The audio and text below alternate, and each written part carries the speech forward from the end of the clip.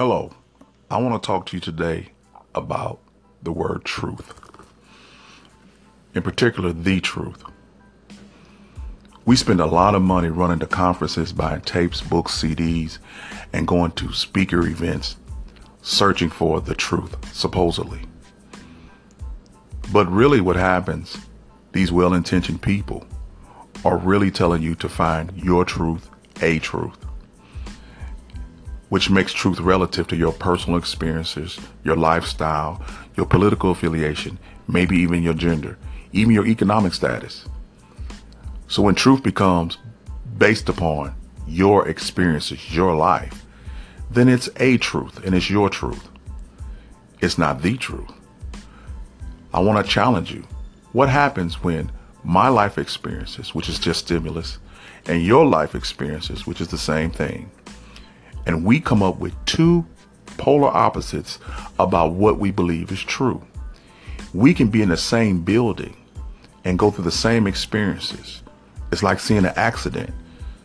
You see the same accident, but because of your vantage point, you develop a truth, what you see. But what you see is not necessarily the truth. It's relative to your position. Where are you looking at it from? Where are you standing? How close are you? What did you hear? What didn't you hear? And you develop this experience. And your experience may be true to you, but it's not the truth. So where do we find the truth? We find the truth not in our experiences per se, but in the Word of God.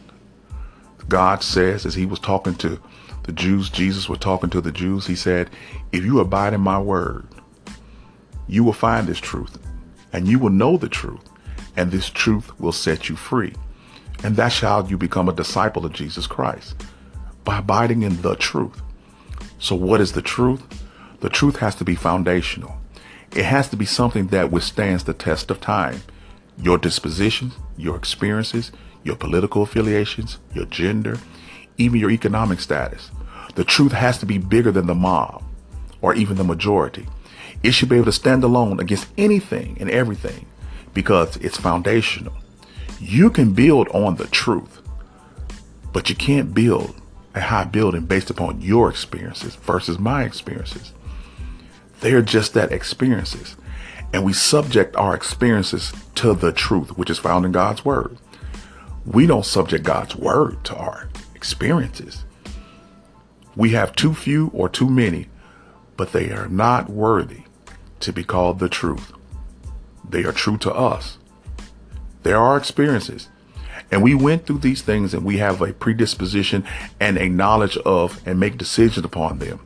But then I will challenge you again. Weigh your decisions and your choices and what you decide is truth upon the clear, concise word of God. Think about it. This is Pastor Dr. James Sutton of Walk in Truth Ministries and Walk in Truth Christian Fellowship.